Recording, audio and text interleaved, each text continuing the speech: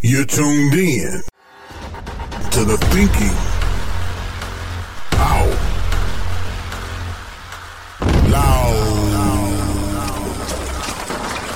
radio show, giving voice to issues that matter to you. Featuring author, speaker, and minister Michael Nimmons.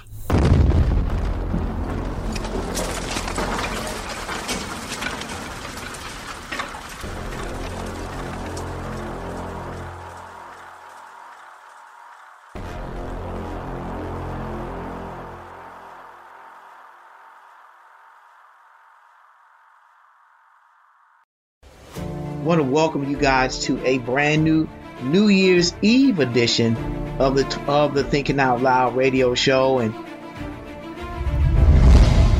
you know, at the very top of my list is the interview that we're going to be sharing in this week's edition of the Thinking Out Loud radio show, and that is a global advocate and activist, Martin Luther King III. He is definitely one of the best of 2021 and probably one of the best interviews that we've had so far on the Thinking Out Loud radio show. But what is it like for you today, being the son of such an iconic and legendary figure as Dr. Martin Luther King Jr.? So I look at it as a tremendous, really blessing. People sometimes choose to talk about, well, isn't it a burden? And I just always, I think everything in life is your perspective. If you engage and process things negatively, then you get negativity. But if you try to exhibit and exude positivity, that's what happens. It's time for the Thinking Out Loud radio show, Thought of the Week. When we get in our unfamiliar place, our trials and tribulations of life, we instead of praising God in the midst of our trials, we complain and have a pity party, wanting to get God's sympathy. But I believe David said in Psalms 34, I will bless the Lord at all times, and his praises shall continually be in my mouth. My soul shall make her boast in the Lord. The humble shall hear thereof and be glad.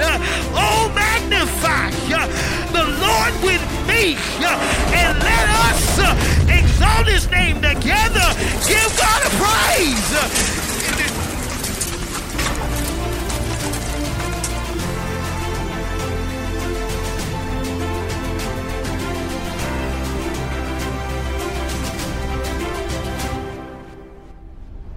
hello and welcome to a brand new edition of the Thinking Out Loud radio show.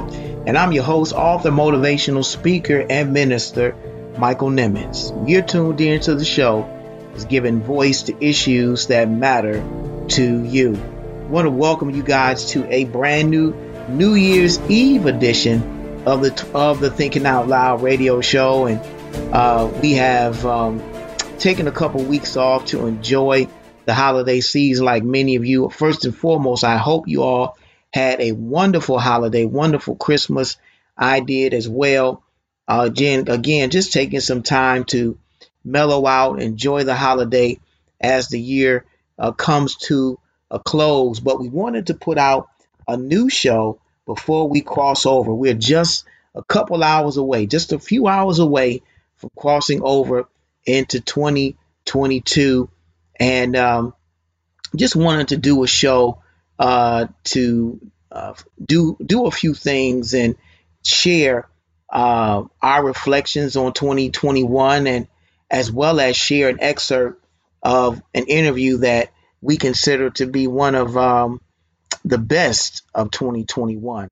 That's what we're calling this week's show. But before we jump into any of that, I want to just say thank you to all of you who have listened to the Thinking Out Loud radio show, not just this year, but since 2018 when we started this podcast. You have been so very supportive and very special to us. We've enjoyed your words of encouragement, whether it be on social media, whether it be in person. We appreciate each and every one of you, whether it was a kind message in a social media post, or whether it was something that was sent via email, or if you said something to us in passing in person regarding the podcast. We appreciate it. We thank you. And it's been your encouraging words that have kept us going and have kept us motivated to continue doing episodes of the Thinking Out Loud radio show. And we're looking forward to what 2022 has in store for this podcast.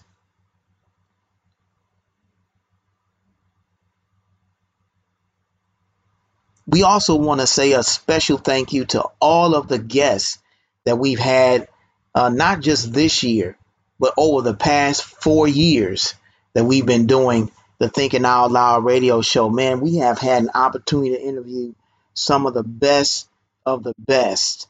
And I'm continuing to pinch myself each and every opportunity that we have to interview a journalist, to interview an influencer, a creative, whether it be a doctor, a lawyer, a politician, you name it, entertainer, comedian. Our show has covered the entire gamut of industry. And I'm just thankful to each and every one of you who have put your trust in us to share your story with our listeners. And we thank you. We appreciate you. And I am looking forward again to what 2022 it has in store for the Thinking Out Loud radio show. And with that in mind, we were looking back and thinking about some of the best interviews that we've had in 2021. And, at the very top of my list is the interview that we're going to be sharing in this week's edition of the Thinking Out Loud radio show. And that is a global advocate and activist, Martin Luther King III. He is definitely one of the best of 2021 and probably one of the best interviews that we've had so far on the Thinking Out Loud radio show. But I'm telling you, I am just, again, pinching myself because his interview was a bucket list interview in the sense that I've always been an admirer of his father, the sainted Dr. Martin Luther King Jr., iconic civil rights leader. And I remember even as a child memorizing his speeches and his lectures, and even giving those and sharing some of those speeches in middle school, high school, and even in college. And he was a big part of the speaker resume that I have amassed in my personal life because I've admired Dr. Martin Luther King Jr. and the work that he's done as a speaker, as a civil rights leader, as an author. He's always been an inspiration to me. And for me to have the opportunity to sit down and talk to his son about his father and how his father inspired me and how his father has inspired his son and so many others was definitely a very humbling experience. There's video footage of our interview on our Thinking Out Loud TV YouTube channel. Encourage you to go check it out, along with some of the other bucket list interviews that we have done with individuals like journalist Jemele Hill of The Atlantic and ESPN, respectively, CHH Artist Mouthpiece. We've interviewed Reverend Marcia L. Dyson, pastor, and intellectual Frederick Douglass Haynes III.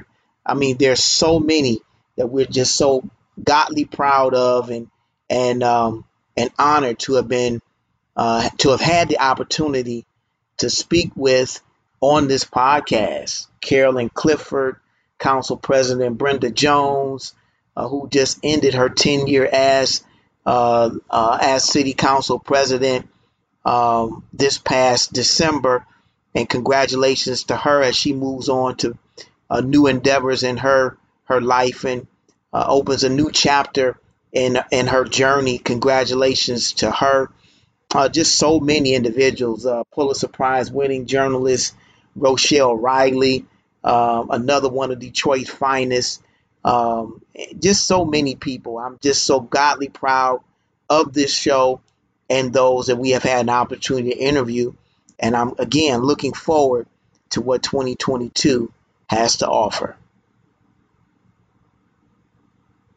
And as I said, in this week's edition, we're going to be sharing with you an excerpt of our interview with global advocate and activist Martin Luther King III. And before we jump into that interview or go to our first commercial break, I wanted to just share with you a little some insights into how we went about getting this interview, because I think it's going to be a word of encouragement to those who are, looking to do a podcast or looking to do anything that requires an extra bit of effort on your part. This is definitely not something that is easy to do, especially starting a podcast from scratch. Nobody knows who you are. You don't have a name that people recognize. But all you have is the faith to pursue what you believe God has called you to do. And with Martin Luther King III, I reached out to him on social media, and he is someone that I follow and on Twitter. And it turns out he actually follows me, which is another humbling opportunity that took place back in 2020. I wanted to have him on the show back in 2020, but things did not work out. I reached out to him, and his schedules did not align with our interview schedules. He had a lot of things going on then, but I did not take that no personal. And that's one thing I want to share with those that are listening, that you cannot take a no personal. No is not a final answer. No should not be your final answer for anything. And you have to always look at it from a bigger picture and from a bigger perspective. And so I did not forget wanting to interview Martin Luther King III. But I, again, looked at that as a learning experience. And I tried again in 2021, sent an email to his team, reached out with that, with a letter of request to have him on our podcast. And it turns out he was available, and the rest is history. But again, the primary reason for sharing this story was really to show you that you cannot take no personal, and you cannot take no for an answer. Some things require an extra effort. Some things require more determination, more due diligence on your part in order to get the job done. And that's what it takes. That's what it takes when you journey down a path like this. And when you want to be a creator, when you want to be an influencer, these are the types of things that you have to have in your toolkit to get you from point A to point B. And you have to have a bulldog tenacity, determination, And that's what it took to get this interview. And I'm just so very excited again for this to be one of the best of 2021. It wasn't, and it didn't just end there. I mean, this was just one. And I plan to share more of these types of best of interviews, even as we cross over into 2022, just as a testimony of what God has done and is doing with this podcast. Because remember, we started this podcast from scratch. Nobody knew who we were, and we're still, I believe, carving out a path for ourselves with the over 500,000 or more podcasts that are being developed and created from a year-to-year basis. I'm not even sure how many podcasts are even out there now. But that being said, I really feel like that doors are opening because of our faithfulness and because of our diligence with this genre and this media that we've chosen to express ourselves. And again, I'm so very thankful to each and every one of you for taking the time out week to week to listen to the Thinking Out Loud radio show. In addition to the interview that we'll be sharing with you in this week's edition, we're also going to be sharing with you an excerpt of a powerful message that we ministered entitled Strange Fruit. Strange Fruit. And I listened to this message before we're airing this, and I just thought about the things that have happened and transpired over this year 2021 with COVID-19 and the things that we've had to endure and overcome.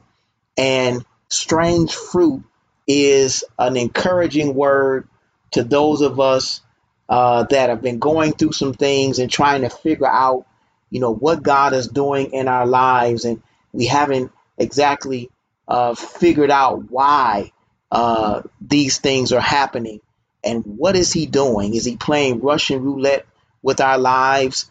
But Peter said it best, think it not strange when these fiery trials come, as though some strange thing has happened to you.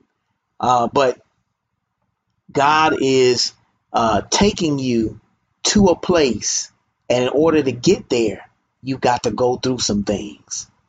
And this message, I believe, is truly going to bless you.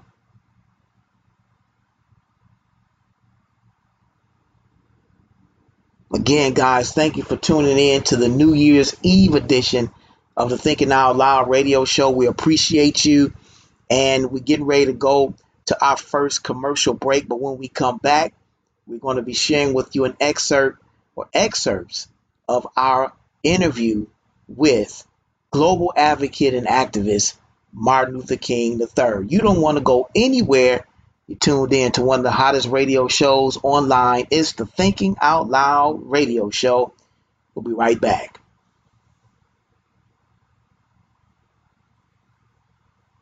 Hello, my name is Maya Nimmons, and I want you to listen to my dad, Michael Nimmons, on the Thinking Out Loud radio show.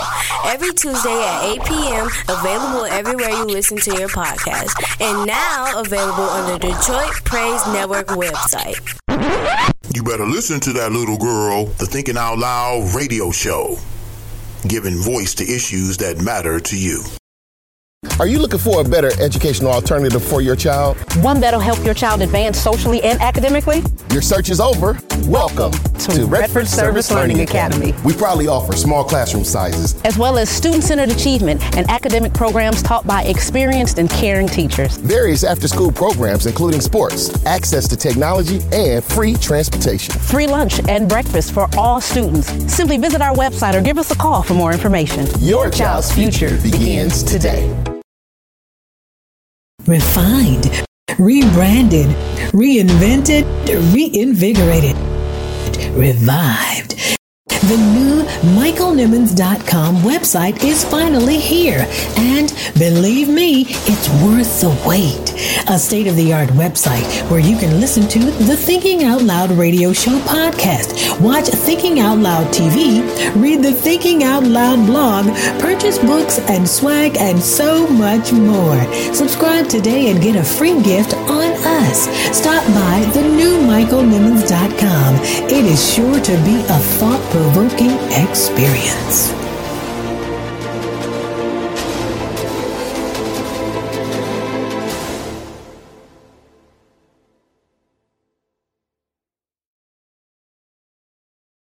Who told you that you were naked? Who told you that you were insufficient? Who told you that you were a loser? Who told you that you were a failure? Who told you that you were deficient? Who told you that you were nothing? Who told you that you were worthless? Who told you that you had no value? Who told you that you to believe? Who Told You That You Were Naked? It's a dynamic, empowering, and inspiring book about identity that is a definite must-have. Pastor Nimmons talks about an identity crisis that dates as far back as the Garden of Eden. You don't want to miss these powerful insights into not just the problem of this identity crisis, but the discovery of the spiritual solution. Get your copy now, available on Amazon for just $14.95 or by visiting MichaelNimmons.com. Like a victim when you are already victorious.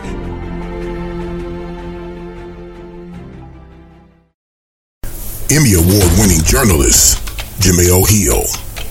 We have to ask ourselves, how is it that we're trying to allegedly reach racial harmony, but we want to have celebrations of racist things all the time? Again, we can't have unity unless we agree that something's bad.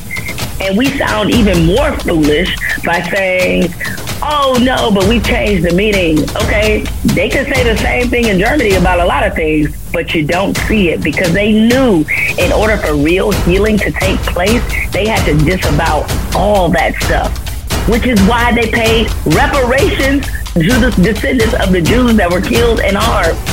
That's why they did it. Apologies don't work unless you put some level of action behind it. It's my really long-winded way of saying that when I think about the national anthem, it doesn't represent everybody. Mark Cuban knew it. He talked about it.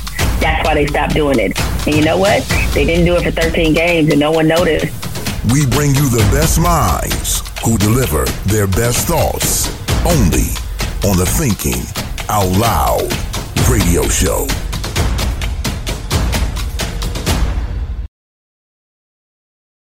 Demyri Graphics. In need of a logo design for your business? Then check out Demyri Graphics. Need flyers, business cards, t-shirts, or a website for your business? Then check out Demyri Graphics. The people at Demyri Graphics will get you right for your next business venture. They're professional, creative, courteous, and they get the job done right every time. Check out the team at Demyri Graphics. Give them a call today at 734-219-5266. Demyri Graphics, bringing your imagination to life.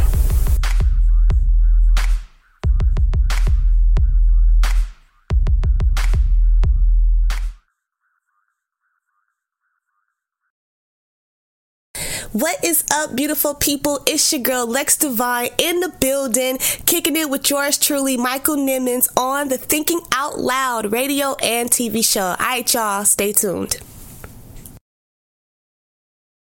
You're tuned in to the Thinking Out Loud radio show. Keep it locked, keep it locked, keep it locked. We are back on a phenomenal edition of the Thinking Out Loud radio show. And I have somebody on the line today that is a tremendous figure that I just cannot wait to talk to on tonight. He is someone I'm sure that everybody knows, and because of his connection with an iconic, legendary figure in his father. But I want to give him a proper introduction before we get into his interview on tonight. He is the eldest son of Dr. Martin Luther King Jr., and today he is the global human rights activist and chairman of the Drum Major Institute. I want you to give a warm Thinking Out Loud radio show welcome to new friend of the show, Martin Luther King III. Welcome to the Thinking Out Loud radio show. Thank you. I'm certainly honored to have the opportunity to share. We are so very honored and humbled to have you on the show with us, sir. It is, I can't tell you how much of a pleasure it is for us to be talking to you. I'm not only an admirer of your dad and all that he has done, obviously, for civil rights and equality in this country and even around the world, but I'm also an admirer of yours because you've taken up his legacy and have done, I think, a commendable job in representing him and his legacy as well. Well, thank you. Absolutely. I want to start here. What was it like? Well, what is it like? Not what was it like, because we all know that Dr. King was assassinated. When he was assassinated, he was a very young man, but you were a very young child at the time. So this question really speaks to what is it like for you today, being the son of such an iconic and legendary figure as Dr. Martin Luther King Jr.? So I look at it as a tremendous, really blessing. People sometimes choose to talk about, well, isn't it a burden? And I've just always, I think everything in life is your perspective. If you engage and process things negatively, then you get negativity. But if you try to exhibit and exude positivity, that's what happens. And so, you can look at the glass as half empty or half full. Right. No matter what the challenge is. Now, the reality is, I've had an extraordinary life. So many opportunities that I shared with my father in a very short period of time. I was 10 years old when he was killed in 1968. And of course, I shared far more opportunities because I had the ability, because my mother lived so much longer. Started the Martin Luther King Center for Nonviolent Social Change. Worked very hard to get the Martin Luther King Jr. National Holiday. Worked very hard to raise money to sustain the organization. Raised actually, there are only 3 of us now, but there were 4 siblings. Right. And just a host of other things that Mother did throughout her life. Right. Where I was able to learn from her. I learned from Dad, but I learned from Dad mostly by listening to speeches and sermons after he was deceased. Right. And, in mentioning Dr. King, I certainly could not forget to mention his historic and iconic wife, Coretta Scott King, as well. She did a tremendous job in carrying on his legacy even after he was gone as well. And I'm sure, you can attest to that. And speaking about him, what are some of your thoughts about your mother as well, and how, she held up, losing her husband that's, so young, in the movement and so suddenly? Well, interestingly enough, I never focused on it this way, but I was raised in a single parent home by a single parent mostly, from 10 years old on. Wow. And Mother, on April 4th, 1968, which was a Thursday, Dad was killed. on April 8th, 1968, Mom went to Memphis and led a march that my father was supposed to have led. And we came back to Atlanta on the three older ones of us, that is my older sister Yolanda, who's deceased, my brother Dexter and I. Dexter's younger than I am, and Bernice is the youngest. The only three of us that are living today are myself, Dexter, and Bernice. Right. But Mom took the three older ones of us, and she went to Memphis. And you think about, no one had been captured for the murder of her husband. It was not necessarily a safe environment, but she carried on instead. And then you think about the fact that many times to create an institution or an organization, it takes a long time to lay it out and structure it. The Martin Luther King Jr. Center, which my mother and friends founded, started in June. Dad was killed in April.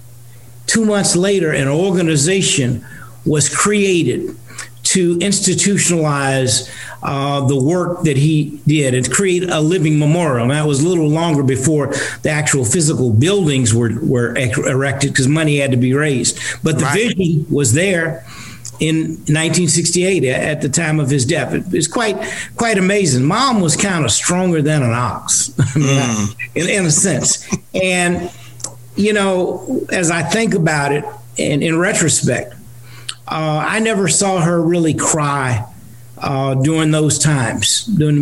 I'm sure she grieved just as we grieved when my father was killed. But Mother personified a kind of strength and dignity. So we as children attempted to emulate our mother. And to some degree, I'm sure that was very difficult, because you want to cry. You want to do normal emotional kind of things. But because of what you see in your sphere, you exhibit that same kind of behavior. So I don't know that I grieved initially. Over a period of time, yes, but not initially. And it was all because we were attempting to hold up what we thought we should be doing. But that's an observation, not a criticism. My mother was really amazing. And I was sharing with someone just the other day. They met in graduate school. Dad was at Boston University working on his PhD. Mom was at the Boston Conservatory of Music, and she was working on her master's in music, which she did earn, and became, during the time the dad was the president of SCLC, the organization that he did a lot of his work within. Mom would go around to communities and sing to raise money for the organization. But here's my higher point. When they met, Mother had already been involved in peace demonstrations. She'd gone around parts of the world to be involved in peace. Dad had never done that at that particular point. And so he often said that Mother, they read a lot of the same books, by the way. So they were uniquely situated to become one, to become partners. And Dad would say that Mom brought him to the peace movement because she preceded him in terms of going and being a part of peace demonstrations.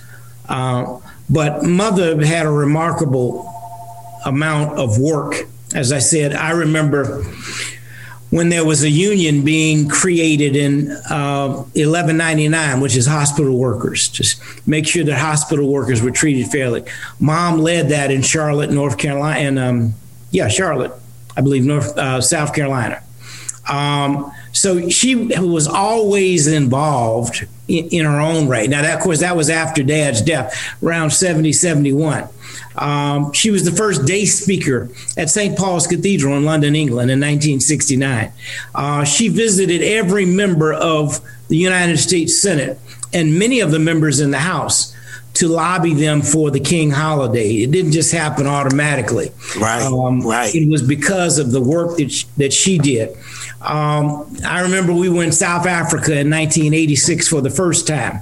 And of course, we went back later for Mr. Mandela's inauguration in 93. But in 86, when we visited, our goal was to meet with everyone. The tradition of nonviolence says you meet with everyone.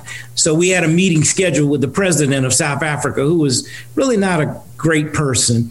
I mean, he was a traditional white Boer, which is how they referred, I think, to themselves. But he was obviously a racist, a strong apartheid person.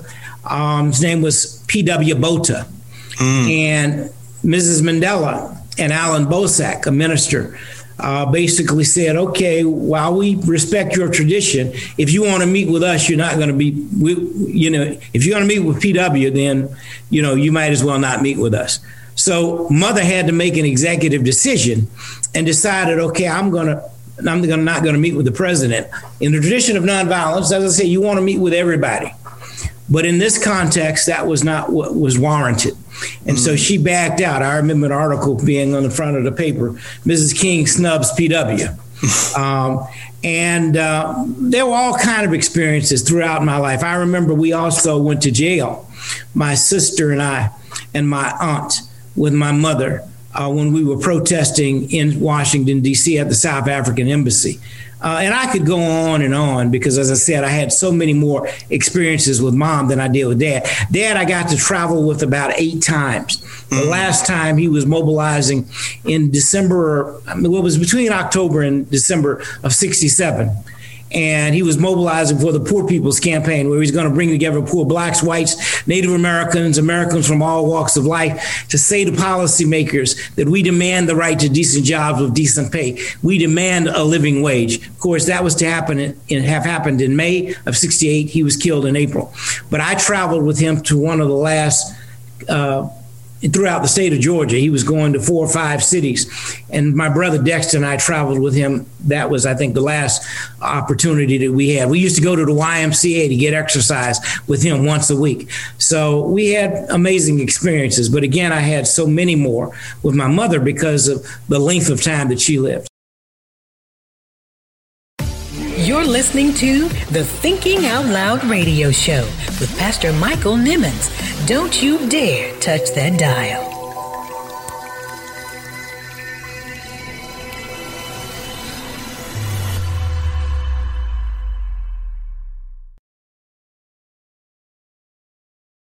Global advocate Martin Luther King III.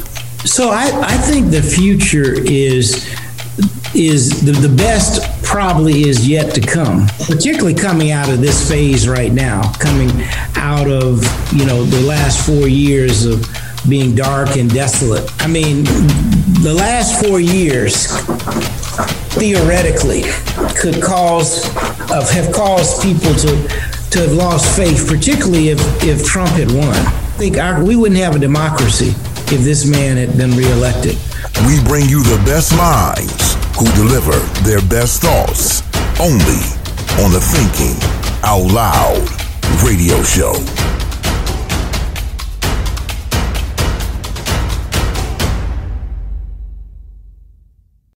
Congratulations to Pastor Michael Nimmons for over 20,000 streams and downloads.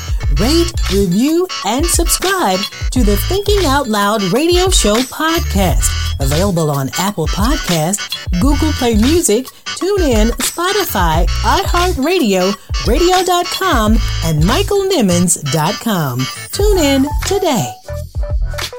The Thinking Out Loud radio show, giving voice to issues that matter to you.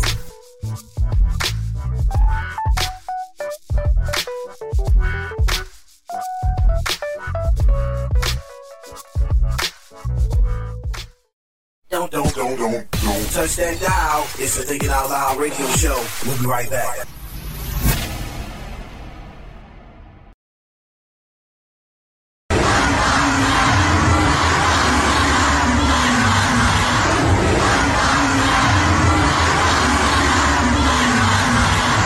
The people have spoken. From Minneapolis, Minnesota to London, England. From New Zealand to New York City. Black Lives Matter and I Can't Breathe are the sentiment of people around the world. Dr. King was right. Injustice anywhere is a threat to justice everywhere. we must do everything we can to continue to march, protest, and rally for justice. Let us march on until victory is won. An important message from the Thinking Out Loud radio show.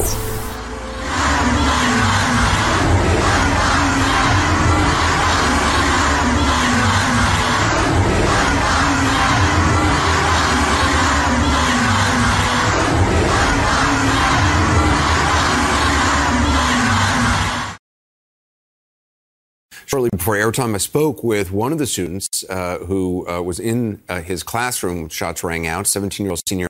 Knew the kind of person he was going in. That's one thing that was consistent throughout his entire presidency and consistent throughout his entire life. He kept it no secret what kind of person he was. The people that I hold the most accountable for this is the 75 million people that voted for him this election, and then those that voted for him those that voted for him initially back in 2016.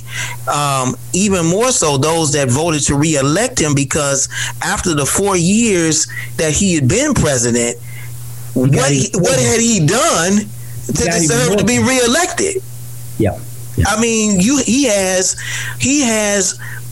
In a few days, I believe it'll be 450,000 deaths because of COVID-19 that lay at his feet. This is blood on his hands, and 13 or 14 million Americans that have contracted COVID-19 because of his lack of leadership in the White House, and yet he was still able to get 74 million people to believe that he deserved another chance. Yep, that's right. And that is completely and utterly remarkable. Yeah, that's the biggest con game, like you said. That he's ever, and then he walked out with $250 million, $250 million, right? $250 million, that's right. Yep. Just unbelievable. But it says something about the disconnect with many Americans. And again, here's my projection, not prediction. I do believe that if the president, that is President Biden and Vice President Harris, are able to get the pandemic under control and able to get a jobs program, i.e. Infrastructure, and when people are comfortable and feel like, okay, I still have my views, I still want to elect a Republican, but this president got me a good job and my children are going to be able to have jobs, I feel pretty good. You're less likely to get involved in some protesting if you have some stability. The economy is all messed up right now, so people are under undue stress. And when you're under stress, you do crazy things. So my point is, if we're able to get and create, if the president and the vice president are able to create a sense of normalcy, an economy that looks like it's growing, opportunity so people can feed themselves and their families. It doesn't mean all, but a significant number of those people who voted for him, that means Trump, probably will say, well, maybe we need to give Biden a chance because the things that he said he was going to do, he's done. He's done. They blame Democrats saying they don't want the economy to work. Well, that doesn't even make sense. That's the stupidest thing I've ever heard. How do you label? There's no governor, no mayor who does not want their cities to work. Right. And want people to be engaged. But their number one priority is to keep people safe. Exactly. So how do you get labeled something that just isn't true? So anyway, you knock the argument, the legs off of the argument that they said, particularly if you're able to get the economy back working. That's going to be very critical. Right. Right. I know you guys are enjoying our interview with this distinguished gentleman, the son of Dr. Martin Luther King Jr., Martin Luther King III. I want to talk to you. You know, I interviewed Dr. Peniel Joseph, author of the book, The Sword and the Shield. And, you know, the book talked about the violent and nonviolent legacies of Dr. Martin Luther King and Malcolm X. And I asked Dr. Joseph, you know, why does it seem so hard for us to find that moral leader like a Dr. King or even a Malcolm X? You know, leadership in the 1960s seemed more consolidated, and some would even say maybe even territorial, because, you know, you were either a Muslim or you were in the civil rights movement. But leadership today seems more like a smorgasbord. You know, it's more diverse in our community. So, you know, should we be looking for the next Martin Luther King or Malcolm X, or is that kind of leader for the Black community extinct? You know, or you know, or is there another leadership model that exists for our community? So I believe that we have leaders in a lot of genres. So we have leaders who are elected officials. Now, it's not necessarily in this order. I just happen to be presenting it this way. Mm-hmm. We have leaders who are religious leaders. We have leaders who are business leaders. I mean, you know, I think of, I think of this business leader. His last name is Smith, and I'm forgetting his first name. Young brother that's probably not quite 60, billionaire, the most wealthy African American in the country. Oh, Robert Smith. Robert Smith, right? Mm-hmm. Robert Smith just paid off Morehouse students, one class, 1 year. Right.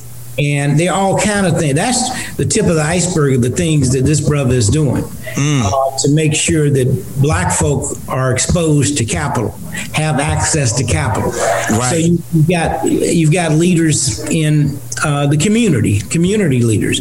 So I don't know that we should be looking for a messiah. Maybe someone will emerge, but I would hope that we don't just focus. I think we need to focus in every area. We need more entrepreneurship. We need job creators, business innovative. We got young brothers and sisters, innovative minds that are doing all kind of things, and we don't even know about them. I mean, we see a young sister just at the inaugural. A young poet. Right, Amanda Gorman. And yes, Amanda Gorman. And there are thousands of them. So to me, we shouldn't be just looking for one. We should be looking at those and highlighting them. One of the things the pandemic showed, by the way, in my judgment, was all of a sudden the nation saw all of these Black mayors, many of them females. Every last one of them was sharp. Right. The men too. I mean, we know, we always knew it was Black. Well, you know, my mayor. But now the nation knows your mayor, because this crisis caused these mayors to have to be in front of national television, national audiences. It's like there's all kind of talent in our community, and they're all kind of leaders, and yet we still have problems. And so the question becomes, how do we resolve some of these really difficult problems that are tearing at our community, like the number of murders that happen in our community, homicides? You know, how do we address these issues? And, you know, Victor Hugo used to say, wherever there is darkness, crimes will occur. But the guilty one is not merely he who commits the crime, but those who create the darkness. What I'm saying is, when you create options and opportunities for people, many of these issues go away. But if you are in a scenario where there are no opportunities, and this is not to justify crime or criminal behavior, this is just to say that we need to do something about it. I mean, Dick Gregory used to say, you know, when you come into a dark environment, a lot of stuff you can't see, but you turn on the lights, all the roaches come out and they start running. That's the same way with life. I mean, you got to shed light on things that are wrong and do something about it.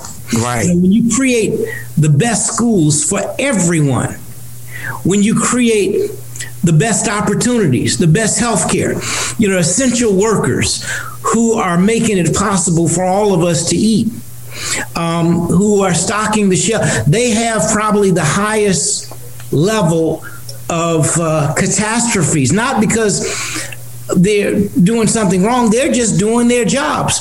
But many of us were able to sit at home and shelter. But those brothers and sisters had to be out there making sure that people could eat, and all kind of things. And so they need to have the best health care on the planet.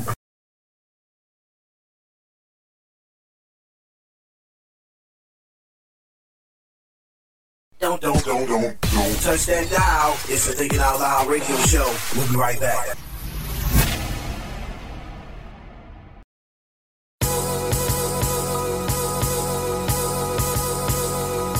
This is Michael Eric Dyson, and when I'm in Detroit, I listen to the Thinking Out Loud radio show, dropping that knowledge, giving that inspiration, giving us that enlightenment. Nobody does it like Brother Michael does it. Do your thing. Holla. Peace. The Thinking Out Loud radio show, giving voice to issues that matter to you.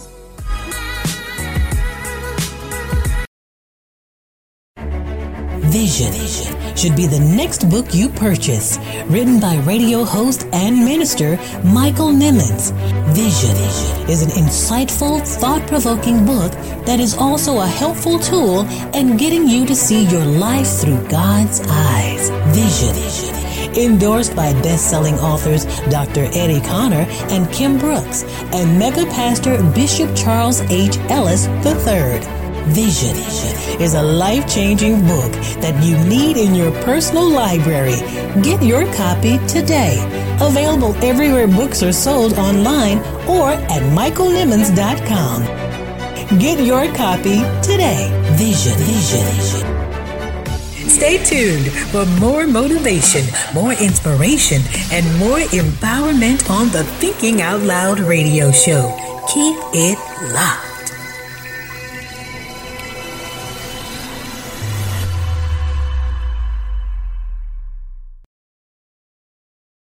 Refined, rebranded, reinvented, reinvigorated, revived. The new michaelnimmons.com website is finally here, and believe me, it's worth the wait. A state-of-the-art website where you can listen to the Thinking Out Loud radio show podcast, watch Thinking Out Loud TV, read the Thinking Out Loud blog, purchase books and swag, and so much more. Subscribe today and get a free gift on us. Stop by the new michaelnimmons.com. It is sure to be a thought-provoking experience.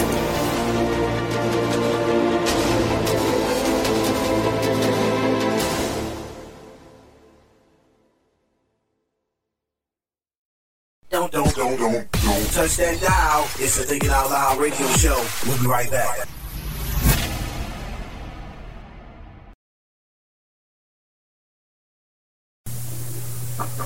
Totally agree with you, and yes, you are right that in fact, Dr. Joseph answered the question somewhat like you did, that we shouldn't have a narrowed focus on finding one leader that everyone can look to, because I'm sure that's a lot of pressure on that one person. And but when we're able to equally distribute that leadership throughout our community, that makes us all accountable. And I do agree with you.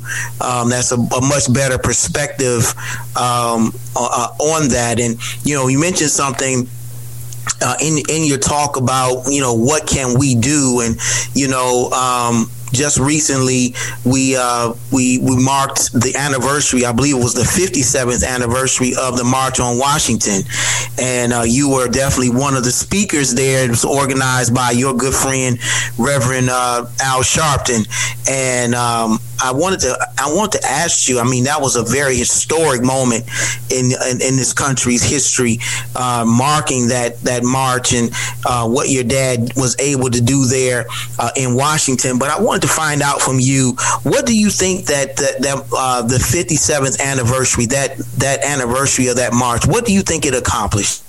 Well, I think it accomplished, number one, we brought over 200,000 people just about to Washington. And it was a peaceful demonstration. Right. It was in the middle of a pandemic. Everybody was masked. And so we didn't have any incidents of people that we are aware of contracting the virus. But what it did was it helped galvanize and mobilize and inform people around the nation on the issue of voting as one issue. One of the reasons the president and the vice president, President Biden and Vice President Harris, were able to win was because that march was talking about these issues. Right. Talking about voting is something that I mean, we have no choice in this matter. You know, our lives do depend on it. I mean, one of the lines I talked about, and it was interesting because I had a line in one of my speeches, and later on I heard President Obama using the same line in advertisement. So the point is, we help to mobilize. We help to talk about the consciousness of the George Floyd Policing Act and the John Lewis Voter Registration Restoration Act. I think those bills, by the way, will be passed now because the Senate has a majority. Again, it was all about consciousness. And then my wife and I have a 12-year-old, and she was able to speak, and she said that she used one of my father's quotes about this next phase of the movement is for genuine equality.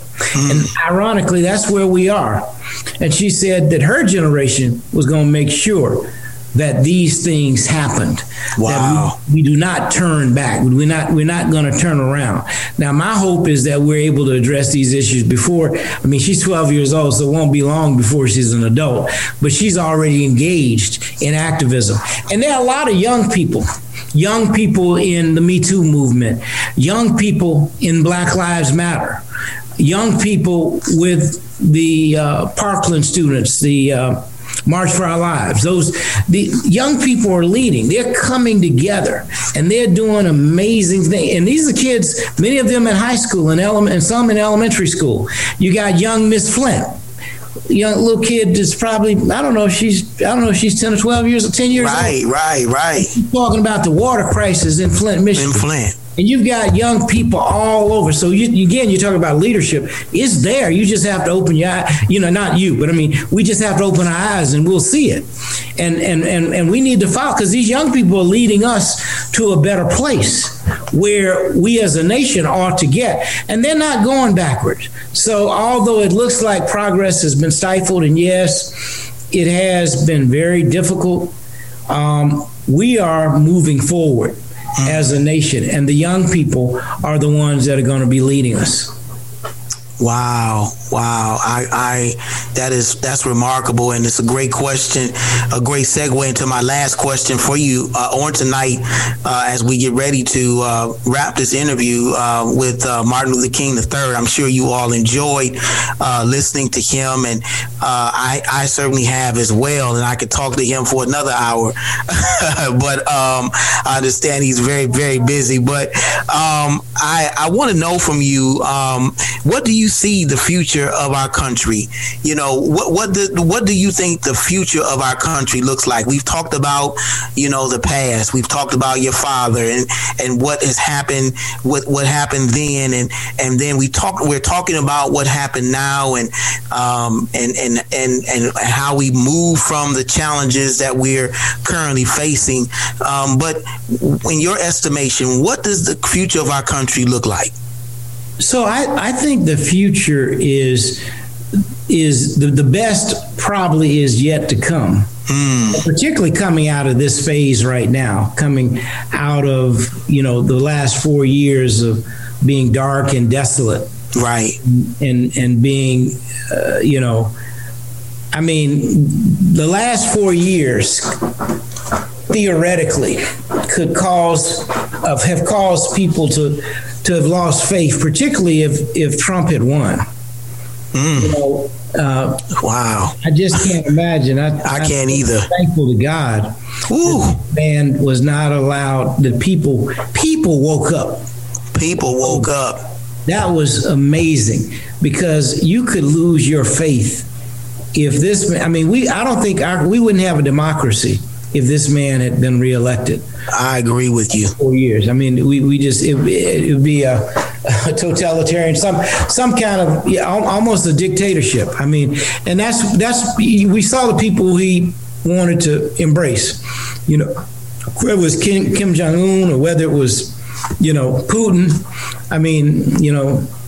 Erdogan and oh gosh, Turkey. All of these kind of dictatorial like leaders. Right. That's who this man admires, because he wanted to do that in the United States. Thank God it didn't happen. Good prevails over evil. Right. But I'm really hopeful, because as I said, when I see the engagement of the young people, whether it's, again, I'll go back and re-articulate or restate the students from Parkland, whether it's young kids who are involved with Black Lives Matter. When we think about the fact that after the tragedy of George Floyd, every state in the United States had a demonstration. Many of those demonstrations were mostly white people, because communities didn't have blacks. Everybody, it seemed, was at least touched by this tragedy and said that, this is wrong and should not happen, and we got to do something about it. There were protests even in Berlin, Germany. Yeah, well, wait a minute. Not just Berlin, all of Europe. All of Europe.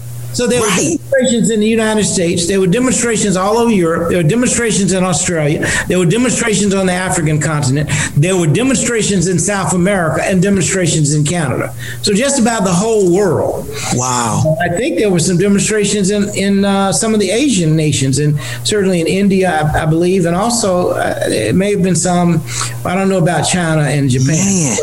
But that's amazing. Over the world, people were impacted by this action, this tragic action. And my point is, that energy is not going anywhere. It's only going to go forward. Great. So I am so hopeful. I am so excited about where, this generation is going to lead us. And I have a personal stake, because my daughter has chosen to be engaged in some level of leadership. And while she's 12 years old, she spoke at the march, of course, and she spoke at the March for Our Lives. And she said something very profound. And when we found out 2 hours before the March for Our Lives that she was going to speak. Now, just to give you a little history very quickly and do some personal moment. Absolutely. In 2016, we went to visit President Obama in the White House. We had visited probably, 10, 15 times over the 8 years that he'd been there. But we had never gone into the Oval Office for some reason to see the bust of Dad. So they invited us in. It was actually Black History Month, the February of 2016. And we said, it was probably 8, maybe. And we said to Yolanda, you need to come up with a question for the president. I said, okay. She came up with a question, and she asked him, Mr. President, what are you going to do about these guns? And he started giving her a political answer.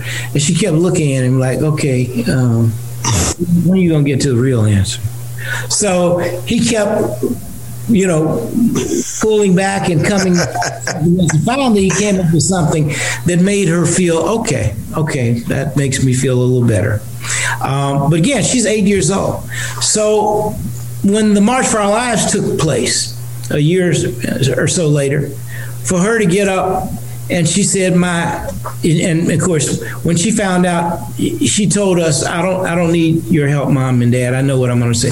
She said, my grandfather had a dream that his 4 little children would not be judged by the color of their skin, but by the content of their character.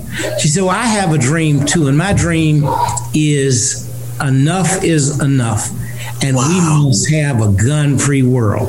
Wow. And I was like, wow, because I would have talked about, oh yeah, we got to protect the Second Amendment, we got to make sure people have the right, but she went far beyond and put something in the universe. Creating a gun-free world. That's profound. So my only point is that Yolanda is just one young person. There are many out there who have ideas and who are willing to work with her. And all of them are very interested in making the nation and world a better place for all of God's children.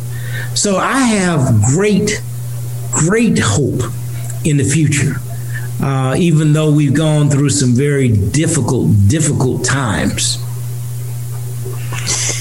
Wow, what a way to put an exclamation point and a period on this great interview with this great man, Martin Luther King III. I am just so honored and humbled, sir, to have talked to you. I'm getting a little emotional. I thank you for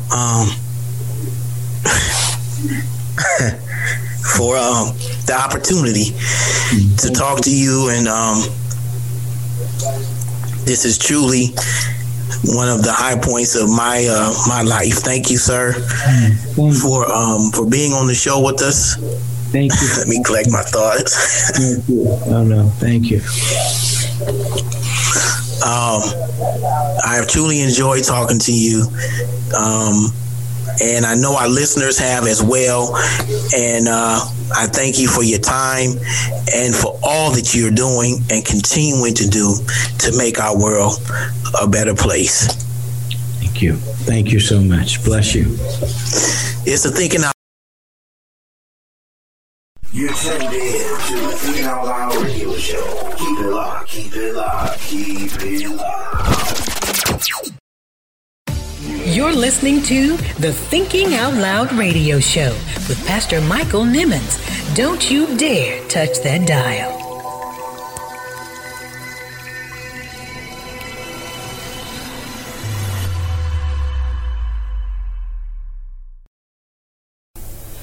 Author and professor, Dr. Peniel Joseph. You don't have to be Team Malcolm or Team Martin. I think you should be both. So I think the black community needs both. I think that King is much more revolutionary and radical than the public perceives him to be. And I think Malcolm is a much more brilliant and courageous individual who can be radically pragmatic and revolutionarily pragmatic to save black lives while trying to defeat white supremacy than people give him credit for. So that's why I try to show Malcolm is absolutely this prosecuting attorney, but he's also Black America's statesman too. He's going to the Middle East, he's going to Africa, he's schooling the young Cassius Clay before he's Muhammad Ali on what Africa means, what his identity means. So I think I put them together because I thought there was much more convergence than divergence. And I think when you frame them the other way, you hurt understanding of the movement. We bring you the best minds who deliver their best thoughts only on the Thinking Out Loud radio show.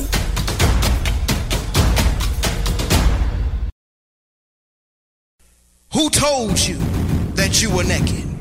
Who told you that you were insufficient? Who told you that you were a loser? Who told you that you were a failure? Who told you that you were deficient? Who told you that you were nothing?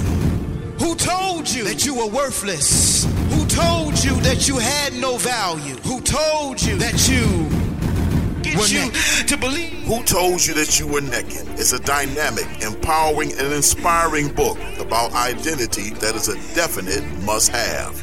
Pastor Nimmons talks about an identity crisis that dates as far back as the Garden of Eden.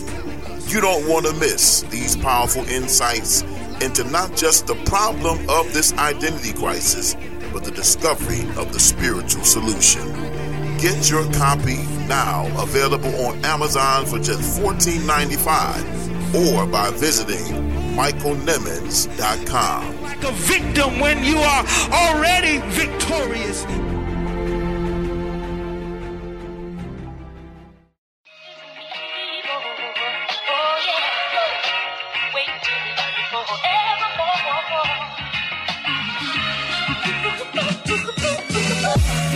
Hey, what's cracking, Planet Earth? It's your boy Griff, comedian, author, motivational speaker, entrepreneur, philanthropist, but a Jesus Christ lover. You understand me? And you're listening to Thinking Out Loud Radio with my homeboy Michael Nimmons. Check him out right here. Go ahead, Mike. Give him that good.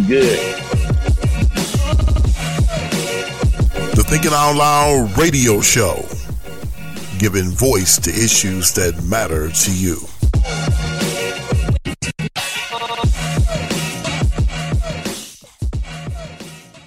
It's time for the Thinking Out Loud Radio Show Thought of the Week.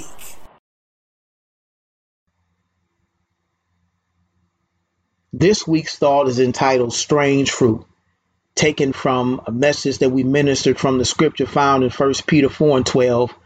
Beloved, think it not strange concerning the fiery trial, which is to try you as though some strange thing happened unto you. Remember, beloved, God is taking you someplace, but in order to get there, you've got to go through some things.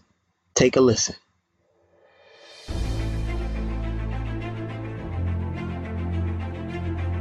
But this philosophy of strange lends itself to so many different things. The example of black slavery is just one of many that we could use to articulate our point.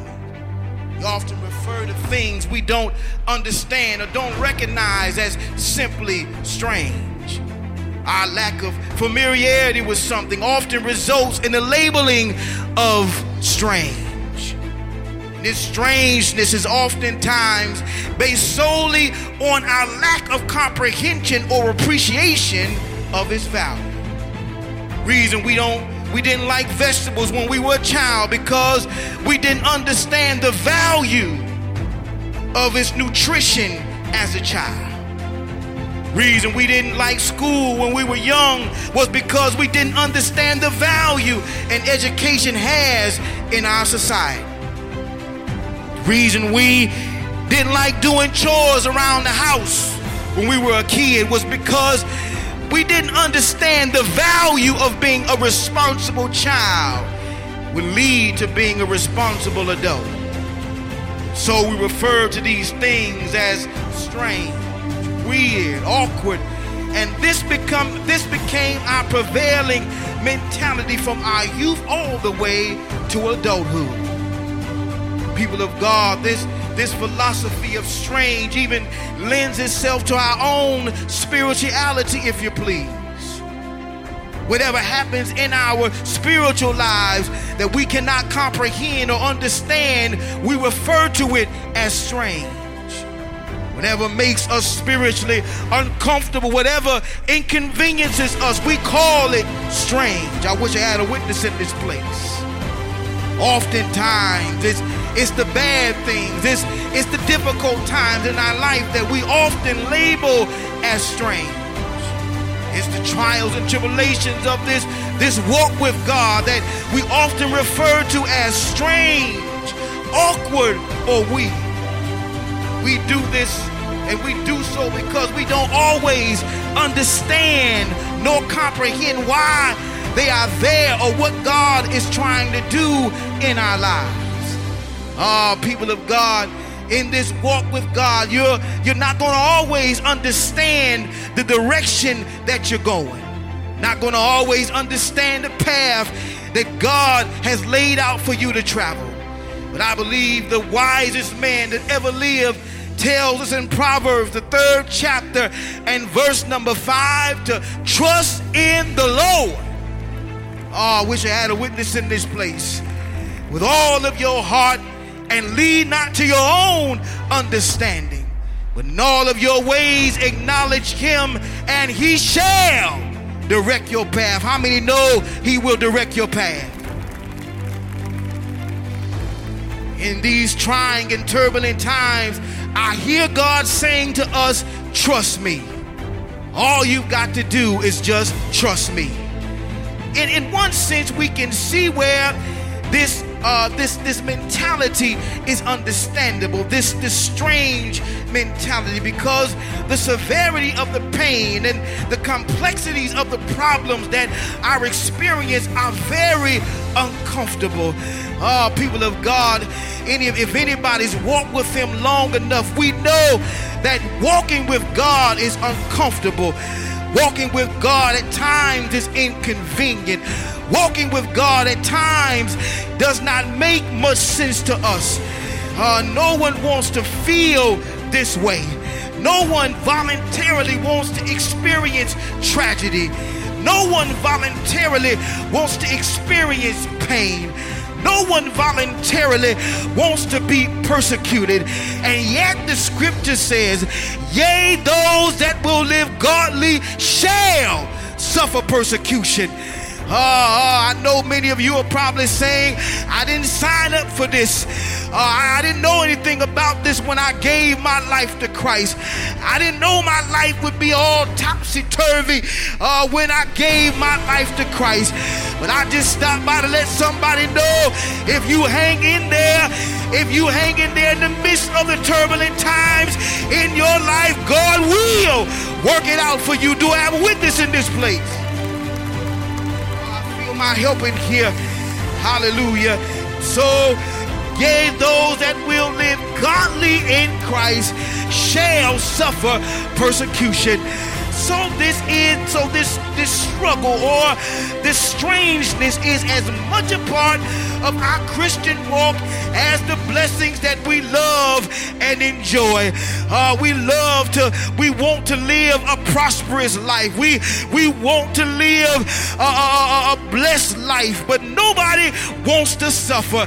Nobody wants to go through. Nobody wants to have that part of their life being inconvenienced. Nobody wants that part at all. All of us want to reign with God, but nobody wants to suffer. Hallelujah. So if the trials and tribulations are supposed to be a part of a regular part of our Christian walk, then why do we still treat them as though they are some strange thing that has come upon us, as Peter suggests? If pain is as much a part of our Christian life as prosperity, then why do we still refer to it as strange? If tragedy is as much a part of our Christian life as triumph, then why do we still refer to it as strange? It would seem that the regularity or the frequency of these types of events would reduce or diminish the awkwardness of this appearance. Because people of God, for most of us, we think at least that there are more bad times in our life than good times. That we experience more trouble in our life than anything else. But I came by to let somebody in here know, when you evaluate the depth and breadth of your life, I'm here to tell you, you've had more good days than you've had bad days. I believe the songwriter said, through it all, I've learned to trust in Jesus, and I've learned to trust in God. Through it all, I've learned to depend upon His word. How many have that testimony in the building? Hallelujah. And so, but it's still, we still treat our trials and tribulations as though they are strange. We seem to treat each test and trial as if we haven't learned anything from yesterday or the day before. But Paul constantly reminds us in the Pauline epistles that we experience the trials and tribulations that we face are supposed to take us from one level of faith to the next level of faith. Do I have a witness in here? But the problem is when we go through, we don't carry those experiences from one level of faith to the next level of faith. We treat these things as though they're all separate, but God is letting us know that all things are working together for the good of them who are the called according to his purpose. If you believe that, give God a praise in this place. So here we find Peter was addressing this type of child of God in 1 Peter the 4th chapter and verse number 12, when he said, "Beloved, think it not strange concerning the fiery trials which is to come to try you, as though some strange thing happened to you, but rejoice inasmuch as ye are partakers of Christ's suffering. But when his glory shall be revealed, you may be glad also with exceeding great joy." You see, people of God, Peter was attempting to let us know that our fiery trial should not be considered an anomaly or an irregular part of our relationship with God, and therefore considered strange. But God oftentimes uses our fiery trials and our tribulations to bring us from one level of faith to another. He often uses the strangeness of our situations to mold and to shape us into the child of God he wants us to be. People of God, we want the testimony, but we don't want the test. We want to prosper, but we don't want any trials and tribulations. Hallelujah. But if you're going to reign with God, then you got to suffer a while. If you want the blessings of God, then you got to go through something. Give God a praise if you believe that in this place.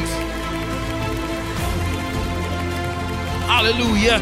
And so we can see this playing out in Psalms, the 137th chapter, verses 1 through 5. When we look at the spokesman for the children of Israel's captivity in Babylon, you see here this writer in the 137th Psalm here is musing about their Babylonian captivity. It seems that this writer is complaining to God about the details of the children of Israel's captivity, as if God doesn't already know what's going on. The writer even seems to have an attitude with God, so you can discern, as you can discern by the tone of his writings in Psalms 137.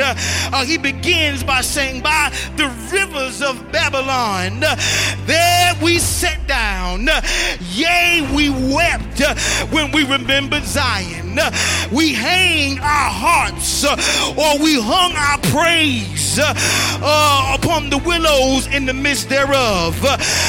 People of God, this sounds like a very depressing and heart-wrenching depiction of their Babylonian captivity. The writer obviously wants to draw some kind of sympathy from his audience by choosing to write this way.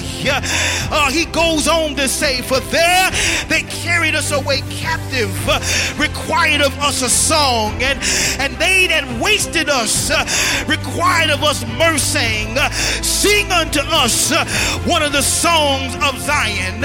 And then he concludes in verse number 5 by surmising, "How shall we sing the Lord's song in a strange land?" I'll be there in a minute. You see, here the writer is now saying that his captives are now requiring that they offer up a song. It sounds like the captors just want to make fun of the Israelites for having them sing these kind of songs. songs that talk about the strength and the power of their God, songs that talk about how powerful God is. Having them sing these kind of songs in captivity is only designed to make fun of the children of Israel. Songs, singing these kinds of songs, the enemy is laughing at them. The enemy wants to make fun of them. And although the song, the writer, I believe he wanted to sing was "Nobody Knows the Trouble I See." Sweet love, swing low, sweet chariot, coming forward to carry me home. And then he asked the question, how can we sing the Lord's song in a strange land? This writer here is complaining to God. I'm in unfamiliar territory. I'm in a place where I don't understand. I'm in an unfamiliar environment. I'm out of the place, my normal place of worship. I don't recognize anybody around me here. And that's the testimony of many of us. When we get in our unfamiliar place, our trials and tribulations of life, we instead of praising God in the midst of our trials, we complain and have a pity party, wanting to get God's sympathy. But I believe David said in Psalms 34, I will bless the Lord at all times, and his praises shall continually be in my mouth. My soul shall make her boast in the Lord. The humble shall hear thereof and be glad. Oh, magnify the Lord with me, and let us exalt his name together. Give God a praise.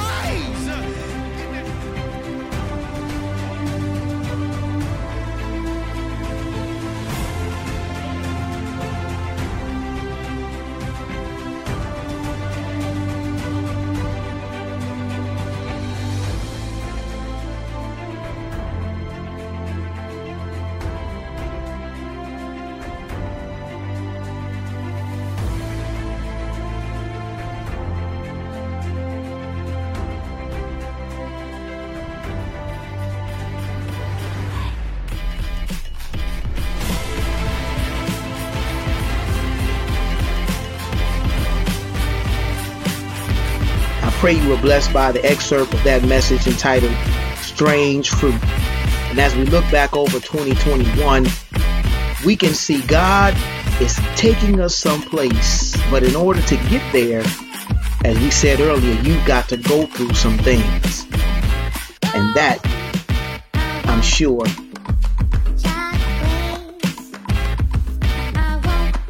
I pray you were blessed by the excerpt from that message entitled Strange Fruit.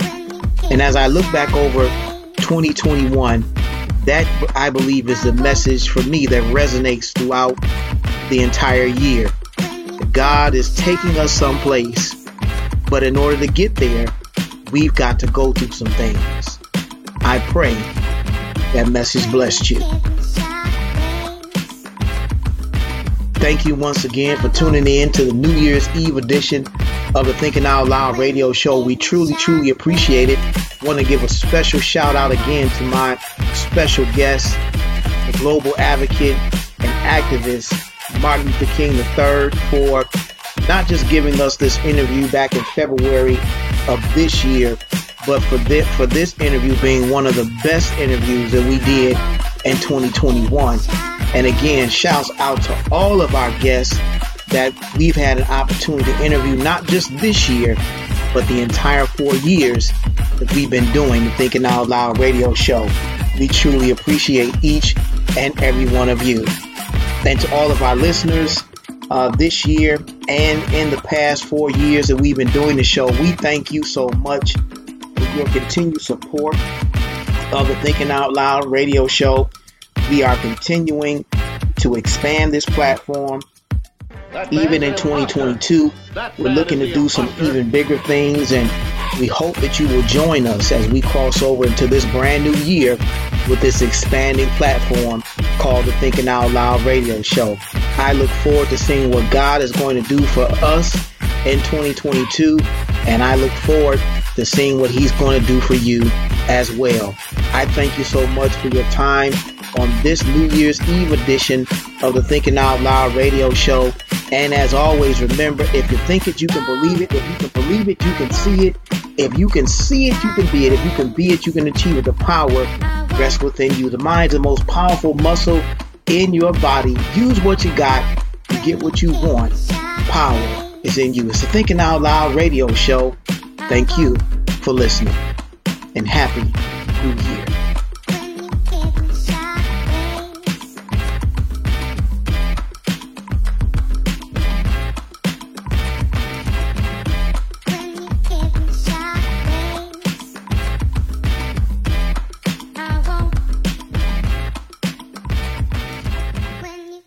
Thank you for tuning in to the Thinking Out Loud Radio Show. If you like the show, be sure to subscribe to the podcast.